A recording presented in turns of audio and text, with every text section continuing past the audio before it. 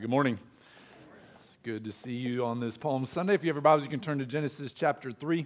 If you're new with us this morning, first of all, welcome. Glad you're here. You should know that we've been making our way through a series on Genesis 1 through 3 these last couple months. And this morning, that means we are landing at the beginning of chapter 3, Genesis 3, verses 1 to 7. Actually, I don't know if we could have picked a better text to set us up for Easter this coming week. The fall, when sin enters the world, certainly explains why Jesus had to come and why him going to the cross and being raised from the dead is so significant. So I think this will set us up perfectly for where we're headed next Sunday, on Easter Sunday. But for now, let's pray, and then we'll get to Genesis 3. God, we thank you for the opportunity to be in your word today. Every Sunday when we gather together, it is a joy, and it is a privilege for us to be able to open your word. Lord, we pray that we would have ears to hear it this morning. We know, and as this passage is going to remind us, there is an active spiritual warfare that takes place every time we open your word. And so we just pray that your spirit would be at work this morning, that you would be able to cut through whatever distractions may be in our own hearts, or even whatever distractions may be in this room. God, we just ask that you would work in a powerful way this morning, that your spirit would be heavy upon us. Lord, we pray that we would have ears to hear, that we would have eyes to see. God, we pray that you would help us to know and love your word, and that we would see it as the precious treasure that it is. So God, please now be with us as we turn our attention to your word. We pray that you would speak. It's in Christ's name we pray this. Amen. So if you're a Husker football fan, and I think some of you might be, it's almost certain that October 9th, 2011 is a day that's etched in your memory, or at least what happened on that day is etched in your memory. Because on that day, the Huskers completed the largest comeback in school history against the big bad bully of the Big Ten, the Ohio State Buckeyes. Now, as you may remember, if you're a Husker fan, you're old enough, the Buckeyes jumped out to an early lead in that game, and by the beginning stages of the third quarter, they were up 27-7. At that point, the rain was falling, and fans, at least some of them, started to head for the exits. And then the unthinkable happened. The Huskers reeled off 28 unanswered points and ended up winning the game 35-27. The quarterback, Taylor Martinez, was a key figure in that game. He threw for 2 touchdowns, ran for another. Good old Rex Burkhead played his part too with 119 yards and 59 yards receiving. But in reading about the game this week, and by the way, this is how much I love you guys. I could have given you a cyclone illustration, but I dove deep into the world of Husker football this week. In reading about the game this week, it would seem that most Husker fans would argue the turning point of the game didn't actually occur on the offensive side of the ball, but the defensive side. Having just punted the ball and down 27-7, the Huskers were in serious trouble being run out of the stadium until linebacker Lavonte David stripped the ball from Buckeye quarterback Braxton Miller. Shortly thereafter, Martinez would run in for a touchdown, and from that point on, the Huskers were a different team. Looking back, Martinez and Burkhead may have been the stars of the game, at least from some people's perspective, but the turning point in that game, most Husker fans would say, was that Lavonte David forced fumble. That play changed everything. That's the way it usually works in sports, isn't it?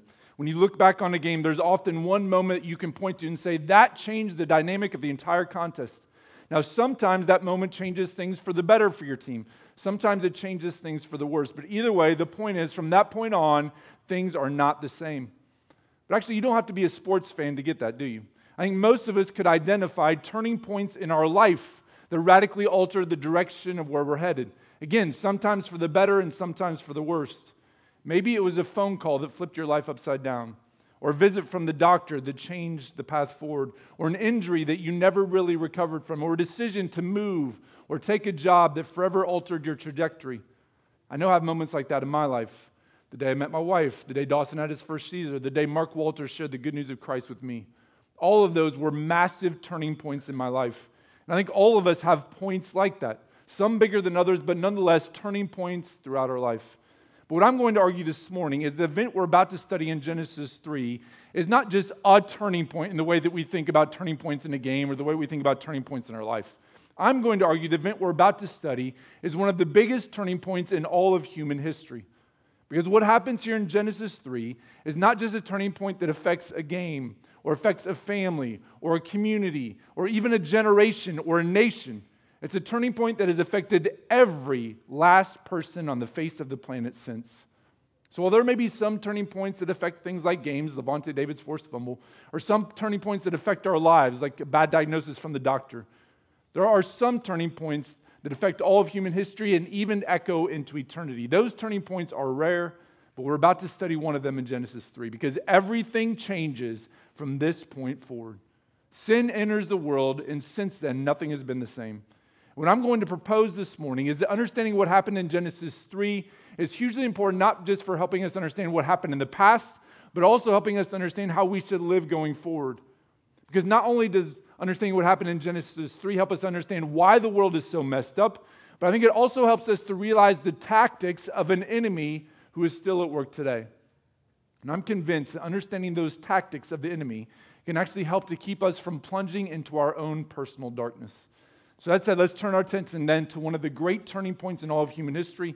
And let's pray that God would use this turning point that we read about in our passage today to open our eyes so that we can be on guard against the tactics of an ancient enemy. So that said, let's stand here. Genesis 3, verses 1 to 7.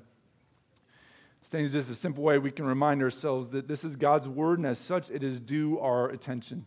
So Genesis 3, 1 to 7, words are on the screen. You can listen as I read, or you can look along in your own Bibles. But the word of God says this, beginning in verse 1. Now the serpent was more crafty than any other beast of the field that the Lord God had made.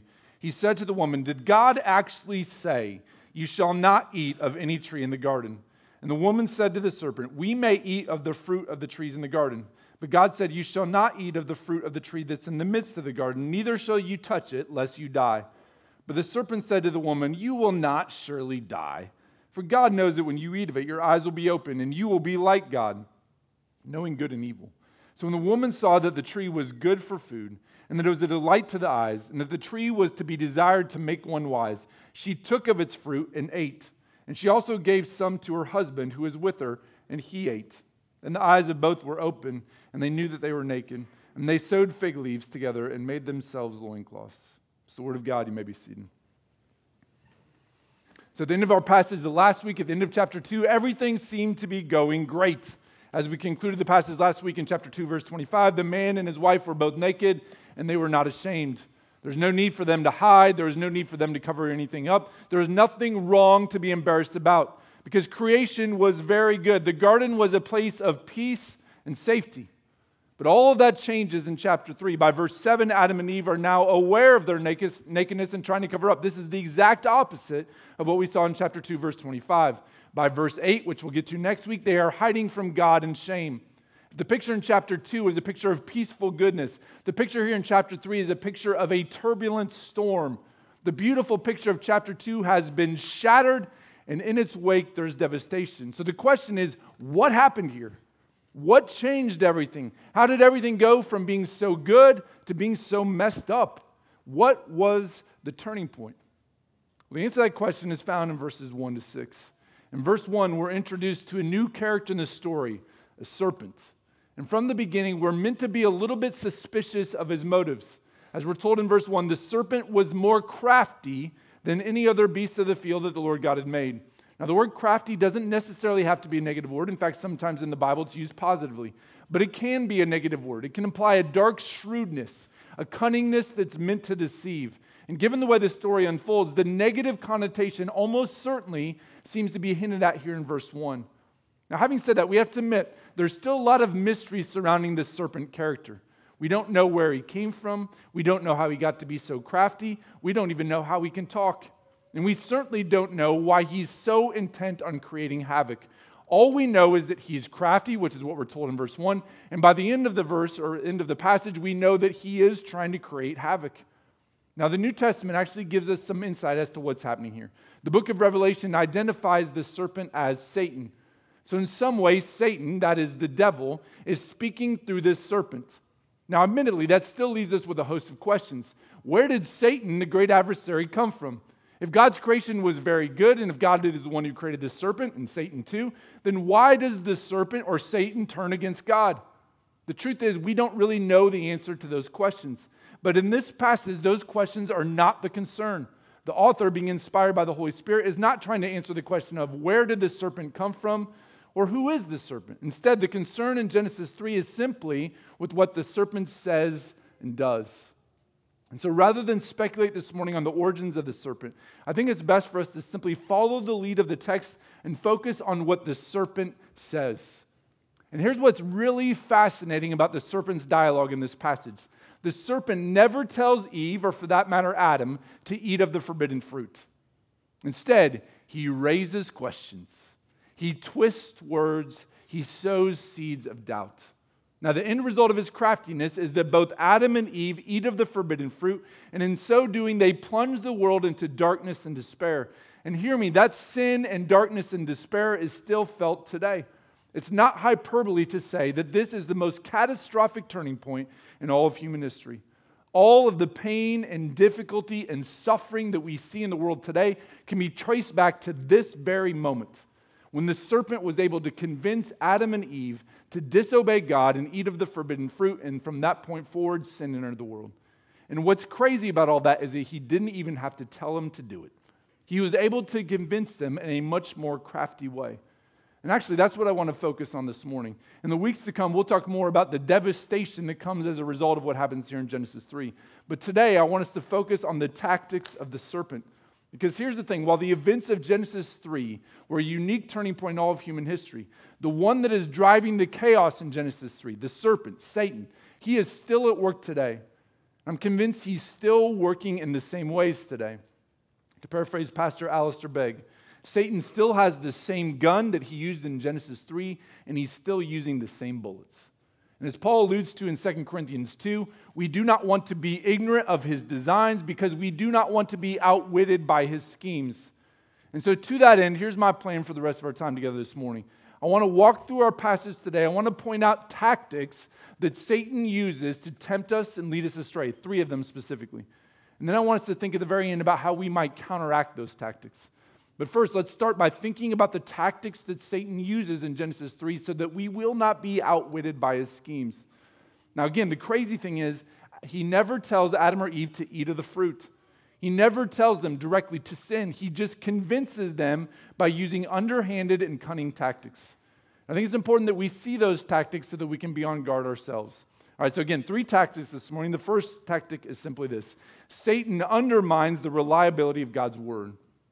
All right, so again, what we're saying is that Satan is able to convince them to eat of the fruit without actually telling them to eat the fruit. How does he do this? First, he undermines the reliability of God's word, verse 1. Now the serpent was more crafty than any other beast of the field that the Lord God had made. He said to the woman, "Did God actually say, 'You shall not eat of any tree in the garden'?" Now Satan's approach to Eve here is very subtle, and at some level, at first glance, it almost seems innocent. After all, is there anything wrong with wondering, what did God actually say? Doesn't that seem like a legitimate question? But the way the serpent phrases the question clues us in that his intent here is not so innocent.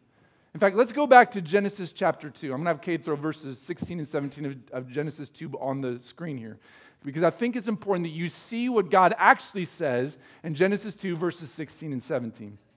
And then we're going to compare back to what the serpent says in chapter 3, verse 1. All right, so back in chapter 2, verses 16 and 17. "And the Lord God commanded the man, saying, 'You may surely eat of every tree of the garden, but of the tree of the knowledge of good and evil you shall not eat. For in the day that you eat of it, you shall surely die.'"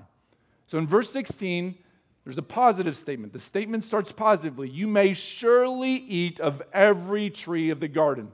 Now, he does give the prohibition in verse 17 regarding the tree of the knowledge of good and evil. But the command starts positively in verse 16 with God telling Adam, he may surely eat of every tree of the garden. But notice in verse 1 of chapter 3 how Satan takes that positive command and slightly twists it to make it negative.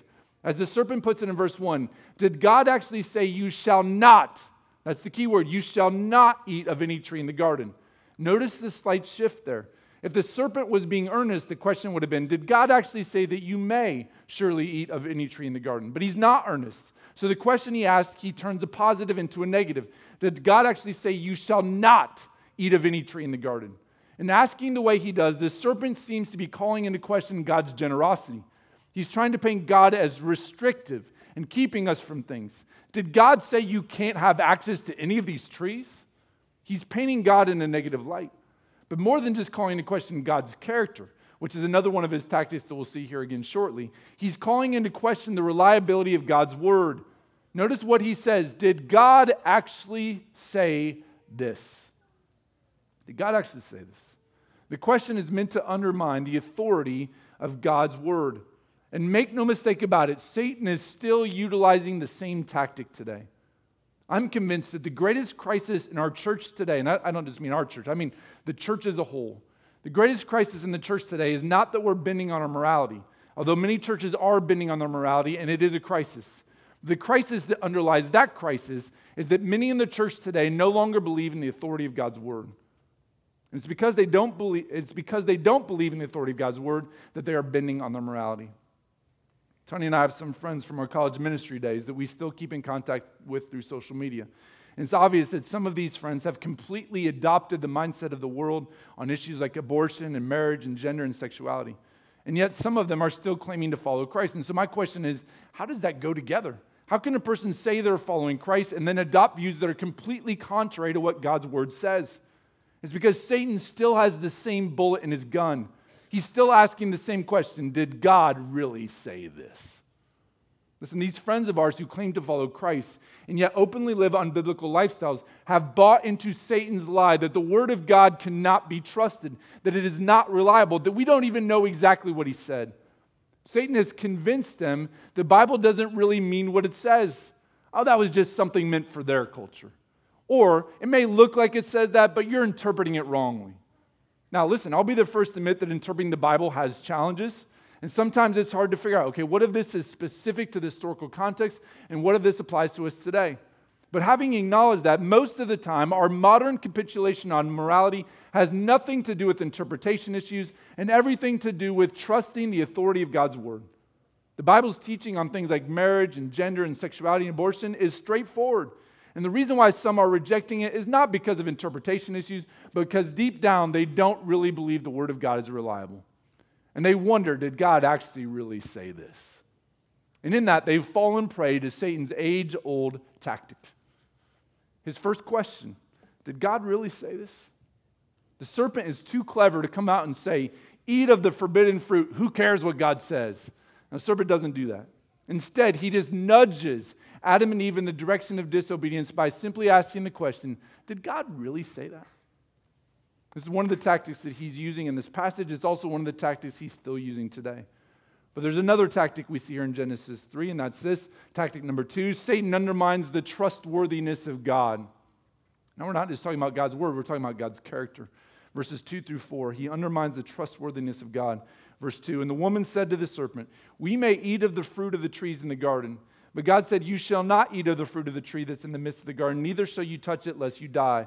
But the serpent said to the woman, you will not surely die. So Satan starts in verse 1 by trying to undermine the reliability of God's word. Did God really say this? But in verse 4, he shifts his tactics.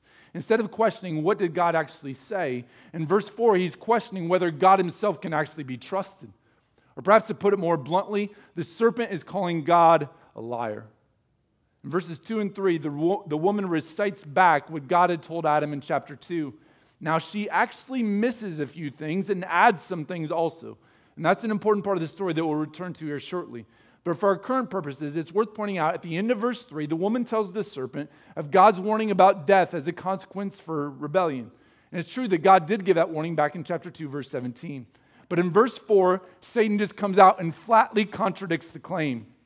So if Satan's tactic in verse 1 was to subtly undermine the word of God, and his tactic in verse 4 is much more straightforward. He calls into question God's character. In essence, he calls God a liar.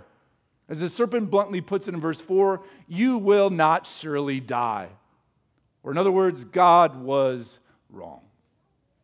Now, as is often the case, there is a half-truth here in Satan's lie.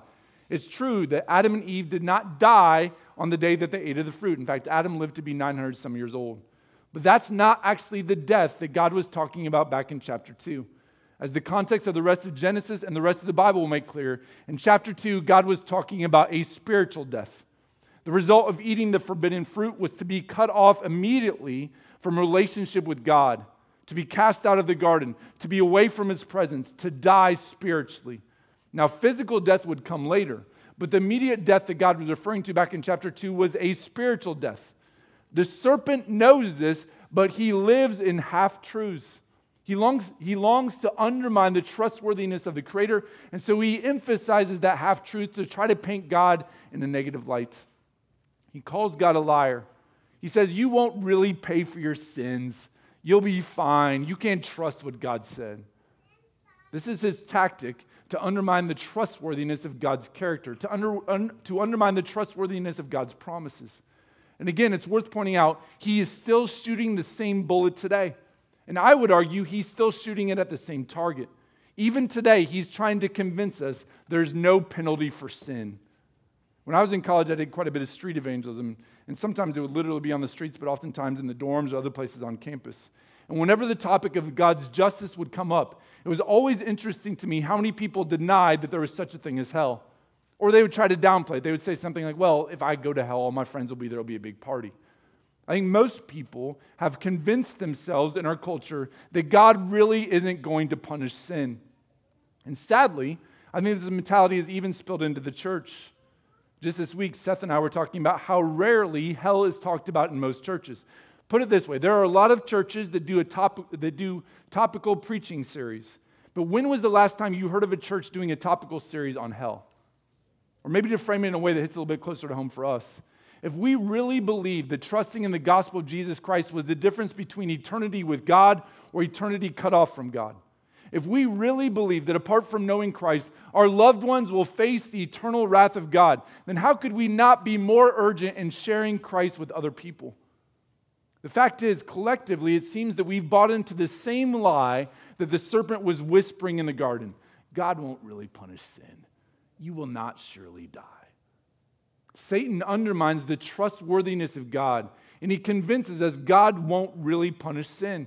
Now, on the other side of the coin, he undermines God's trustworthiness by convincing us that heaven won't be that great either.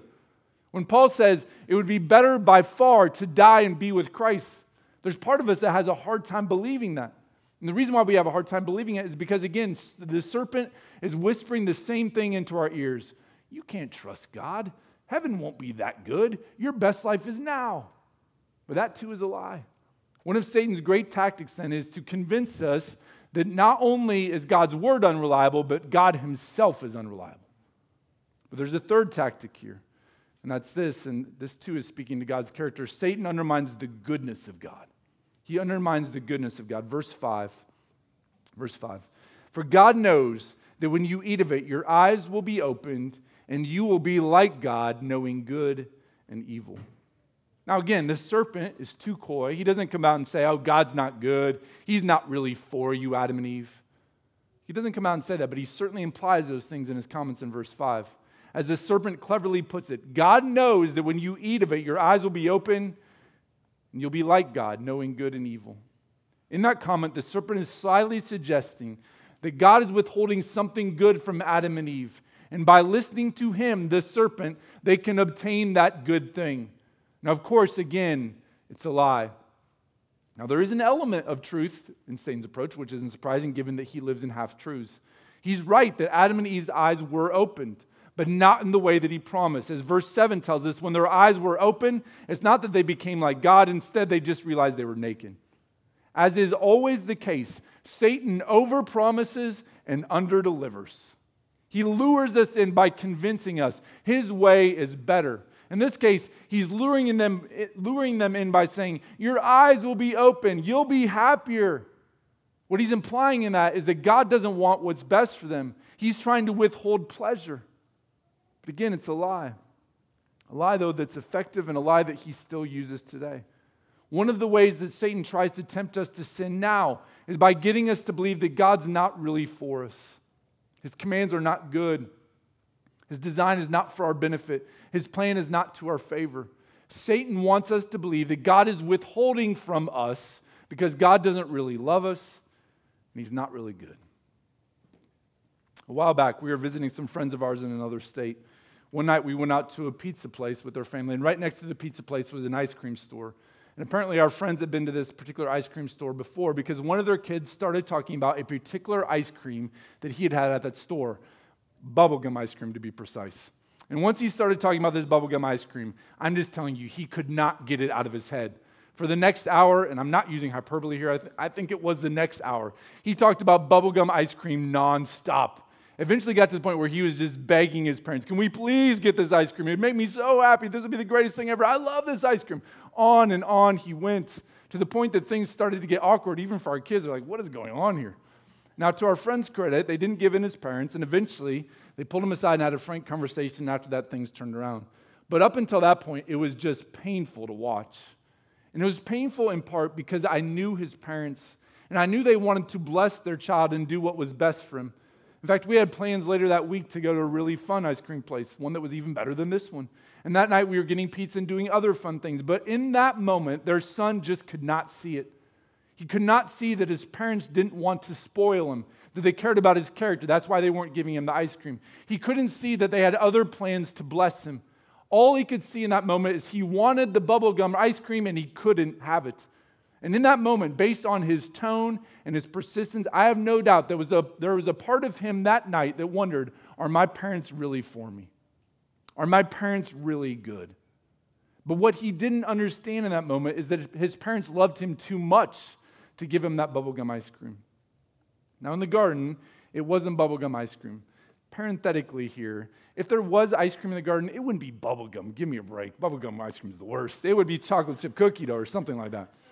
Parentheses over. In the garden though, it wasn't bubblegum ice cream. It was the tree of the knowledge of good and evil.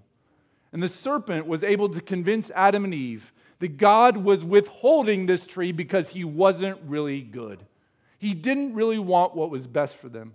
And what's more, as the serpent implies in verse 5, they would actually be better off taking things into their own hands. The serpent is indirectly able to convince Adam and Eve they need to become like God because they would do a better job ruling than God is doing. And in verse 6, that's actually what they do. They take on the role of God. Listen carefully to the language of verse 6. Verse 6, so when the woman saw that the tree was good for food, and that it was a delight to the eyes, and that the tree was to be desired to make one wise, she took of its fruit and ate. And she also gave some to her husband who was with her, and he ate. Now what's interesting is whereas before in chapter 1, God is the one declaring what's good. In verse 6, it's Eve, and by proxy Adam, now declaring what they think to be good. As verse 6 puts it, the woman saw that the tree was good for food.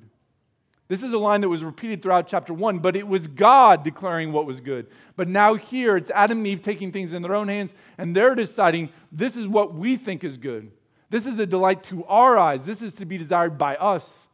Rather than trusting God's judgment on what was good, Adam and Eve at this point decide, no, we're going to do it ourselves. Because Satan had convinced them God is not really for you. And at its core, understand this, that is what sin is. It's rejection of God and his goodness. The reason why we sin is we really don't believe God is for us. We don't really believe that his design is best. We don't really believe that his commands will bring blessing. So what do? In the moment we sin, we take things into our own hands. We become godlike, declaring what we think is right and what we think is good. And when that happens, the serpent is won. He's a liar and the father of lies. And one of his greatest lies is that God is not good and his commands are not a blessing. The lie is that we would be better off trying to follow our own ways, that we would be better off becoming our own functional gods. And listen, if you don't think Satan is good at this tactic, and if you don't think he's still using that tactic today, you are not paying attention. Because if you turn on TV and watch any television show, or if you go to the movies, or for that matter, you walk into a school, it's obvious that God has been largely rejected. Seemingly everywhere we go, everyone's doing what's right in their own eyes. And it's because they bought into the same lie that Satan was whispering in the garden. God's not really good. He's withholding from you. You would be better off going your own way. And what's heartbreaking about this is that Satan is promising freedom, but what he's delivering is destruction. When he calls into question God's goodness and tempts us to depart from God's ways, he's not bringing joy, although that's what he's promising. Instead, what he's bringing is chaos and ultimately, especially in the end, misery. Misery. So these are the tactics of the enemy. He undermines the reliability of God's word. He undermines the trustworthiness of God. He undermines the goodness of God. And the turning point in this story, and for that matter, one of the turning points in all of human history, is when Adam and Eve give in to those tactics. They give in to the serpent's lies, and in doing so, they plunge the world into darkness and despair. Now, having said that, here's my hope this morning. I hope that we can learn from Adam and Eve in the light of Satan's tactics, I hope that we can develop some countermeasures. In fact, in our last few minutes together this morning, that's what I want to do. I just want to think, what are the countermeasures that we have to fight against Satan's tactics? So let me just suggest one countermeasure for each of his tactics here. So countermeasure number one, know the word. Know the word. You probably heard this illustration before. I think I may have even given it before, but I think it's worth sharing again. The way that government officials discern counterfeit money is not by becoming overly familiar with what fake money looks like. Rather, the way that they are able to discern what counterfeit money looks like is to know the real thing so well that when they see a fake, they can spot it from a mile away.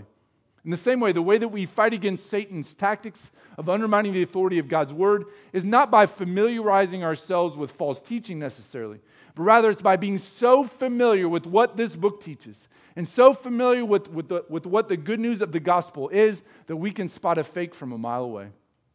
In fact, I would argue this is where Eve went astray. I want you to look one more time at what Eve says in verses 2 and 3, and then we're going to go back to Genesis 2, 16 and 17 one more time. All right, so listen to the way that Eve reports what God had said, starting in verse 2. And the woman said to the serpent, "We may eat of the fruit of the trees in the garden, but God said, 'You shall not eat of the fruit of the tree that's in the midst of the garden, neither shall you touch it, lest you die.'" All right, let's compare that now to Genesis 2, 16 and 17. So let's go back again and listen to what God actually said. "And the Lord God commanded the man, saying, 'You may surely eat of every tree of the garden, but of the tree of the knowledge of good and evil you shall not eat, for in the day that you eat of it you shall surely die.'" Now, if you were to sit down and start writing out, okay, what are the slight differences? You notice there are several slight differences between what Eve says God said and what God actually said. Instead of pointing out God's generosity, for example, and saying that we may surely eat of any tree of the garden, she instead just says, "We may eat." God names the tree that they should eat of, the tree of the knowledge of good and evil. Eve just refers to it as the garden in the midst, or the tree in the midst of the garden. Eve adds a restriction that was not in place in chapter 2. She says that they shall not touch the tree, which is something God did not say. Even the death warning is slightly altered.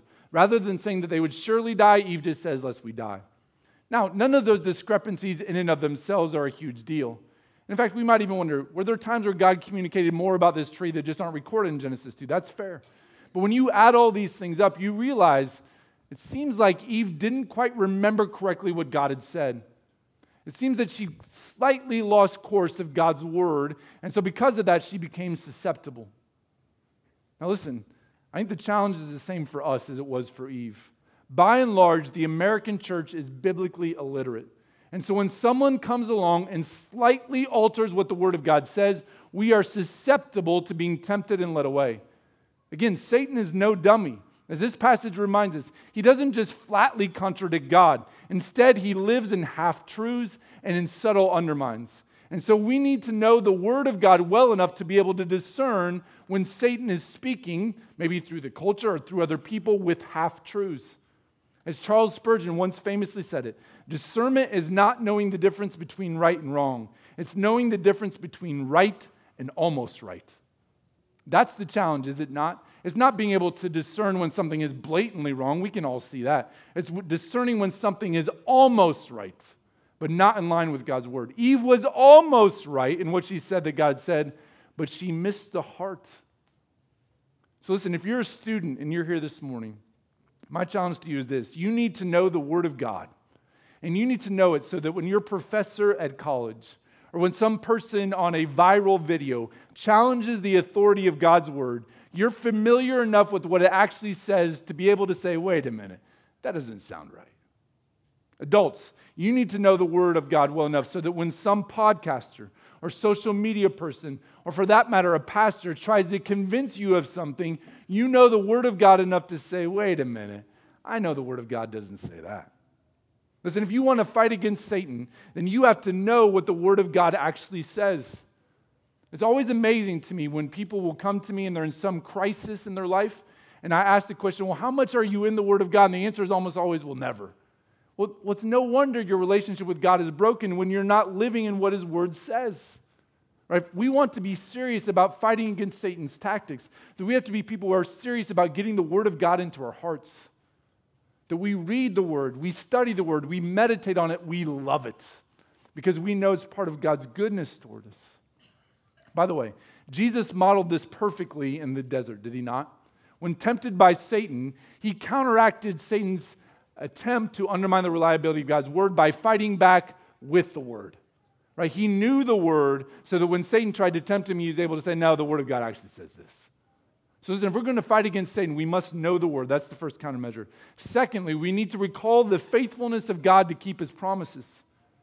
Satan's tactic here is to undermine God's truthfulness. Satan wants us to believe that despite what God says, God won't punish sin. Or despite what God says, following him really won't bring blessing.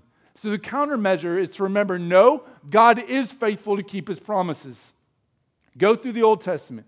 See how many of God's promises about the Messiah were fulfilled in Jesus. Hint, the answer is all of them.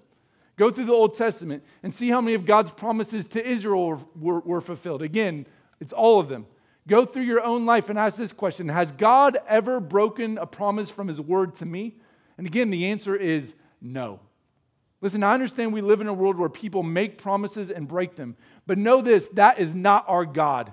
To quote Joshua 21, not one word of all the good promises that the Lord made to the house of Israel failed, all came to pass. We need to remind ourselves, God will keep his word. He is faithful. He is faithful. Countermeasure number 3, meditate on the goodness of God. Satan undermines by trying to get us to believe God's not really for us. He's not really good. So my question is, well, how do we know that he's for us? How do we know that he's good? I think there are a lot of ways we could answer that question, but undoubtedly, the clearest demonstration of his goodness and of his love for us is the cross. If God sent his son to die for us, then we know he's good and he loves us. To quote Romans 8, if he did not spare his own son, how will he not graciously give us all things that we need? If God has sent his son, we can be confident he is good and he is for us. Listen, I know that the world we live in is difficult, and sometimes we may wonder, is God really for us here? If I'm honest, sometimes when I think about my wife's sickness or my son's sickness, I sometimes wonder, is God really for me? But what gives me confidence and what helps me to fight against Satan's whispers is the cross of Jesus Christ. If Jesus took the wrath of God for me, if he bore God's eternal wrath so that I could be set free from my sin, then I know beyond a shadow of a doubt he is good and he is for me. And the challenge for me and the challenge for you is to meditate on the cross more than on our circumstances. Because actually, it's the cross of Jesus Christ that in the end is the greatest turning point in all of human history. It's true that Adam and Eve's decision was a massive turning point for the worst. But when Jesus died on the cross and 3 days later rose from the dead, that was even bigger. Because in that moment, Jesus triumphed over Satan. The serpent was crushed, which is promised in Genesis 3:15. We'll get to that in 2 weeks. So church, let's be aware of Satan's tactics here. And let's fight back against his schemes. But let's remember also, Jesus has defeated Satan. And the greatest way to fight back against his tactics is ultimately to put all of our hope in Jesus Christ. Jesus, who is victorious over Satan in the desert. Jesus, who is victorious at the cross. Jesus, who is victorious at the empty tomb. So yes, it's true. We fight back against Satan by knowing his word. And we fight back against Satan by recalling the faithfulness of God to keep his promises. And we fight back by meditating on God's goodness. But ultimately, we fight back against Satan by looking to Jesus Christ. So church, let's look to Jesus, that we may find victory over Satan, but also that we may know the joy of following the one true King. Let's look to Jesus. Let's pray. Father, we thank you for your word. It is good, and we do trust it. We just want to acknowledge that. We know that Satan is trying to call into question, did God really say this? And we know that he's trying to undermine your character. We know that he's trying to undermine your trustworthiness. But God, we pray that we would cling to what your word teaches, that we would hold fast to it. We'd say, no, we know what your word says. We know you're trustworthy. We know you're good. And God, I pray that we would be a church that despite Satan's best attempts, that we would keep pressing on to follow you.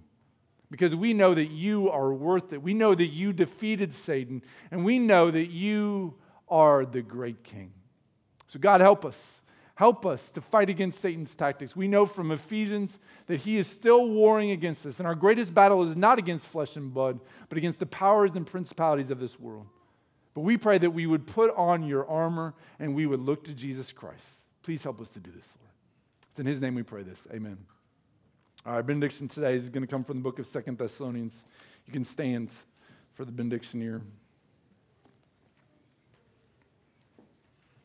2 Thessalonians 3, verse 16 says this: Now may the Lord of peace himself give you peace at all times in every way. The Lord be with you all. Indeed, the Lord be with you. Have a good week.